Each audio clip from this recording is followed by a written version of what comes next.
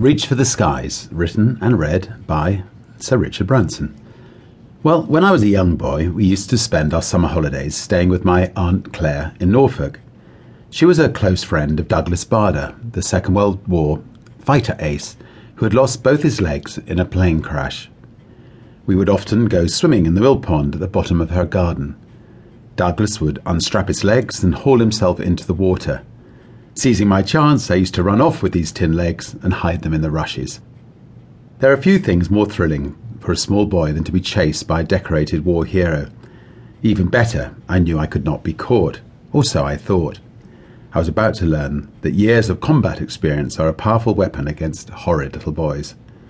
Legs or no legs, victory comes to the pilot, who tumbles out of the sun upon his enemy, holding his fire until the last possible second. I ran around the corner of my aunt's mill house and stopped dead, horrified, as this great barrel of a man, growling and gnashing his teeth, bounded towards me on powerful arms.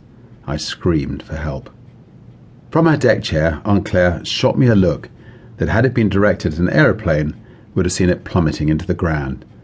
Good God, Richard, would you give Douglas back his legs?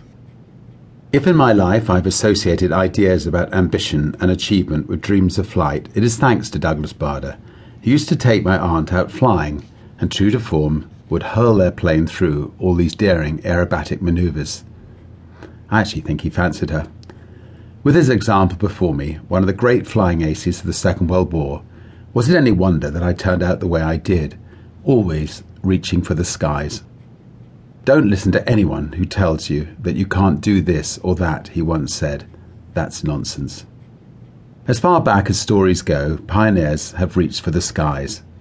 In the last 200 years, they have mastered the air, and today they're bringing outer space within our reach. They're inventors and toy makers, amateurs and adventurers, visionaries, dreamers, and yes, crackpots. Some have called them irresponsible, even dangerous. But I have met many of them. I've worked with them and funded them and flown with them. I admire them and trust them, and I think they and their kind are our future. Some paid the ultimate price for their efforts.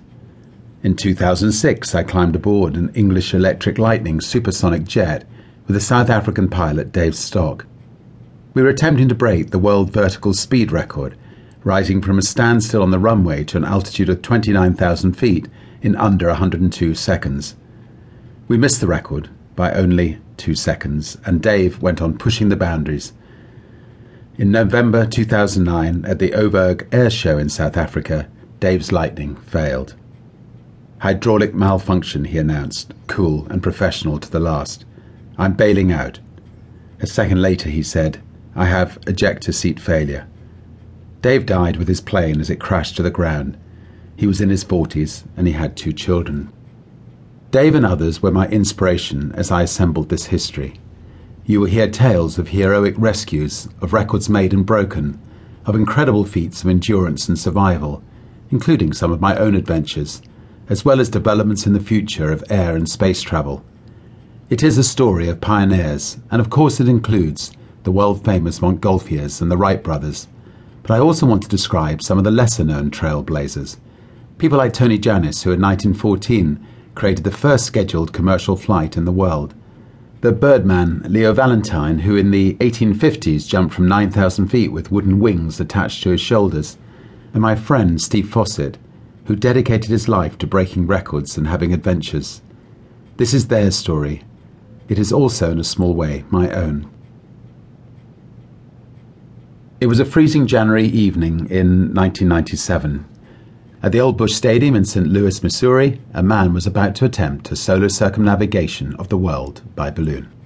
Since we were competitors and I had not met him before, I decided to wish him luck and wave him off.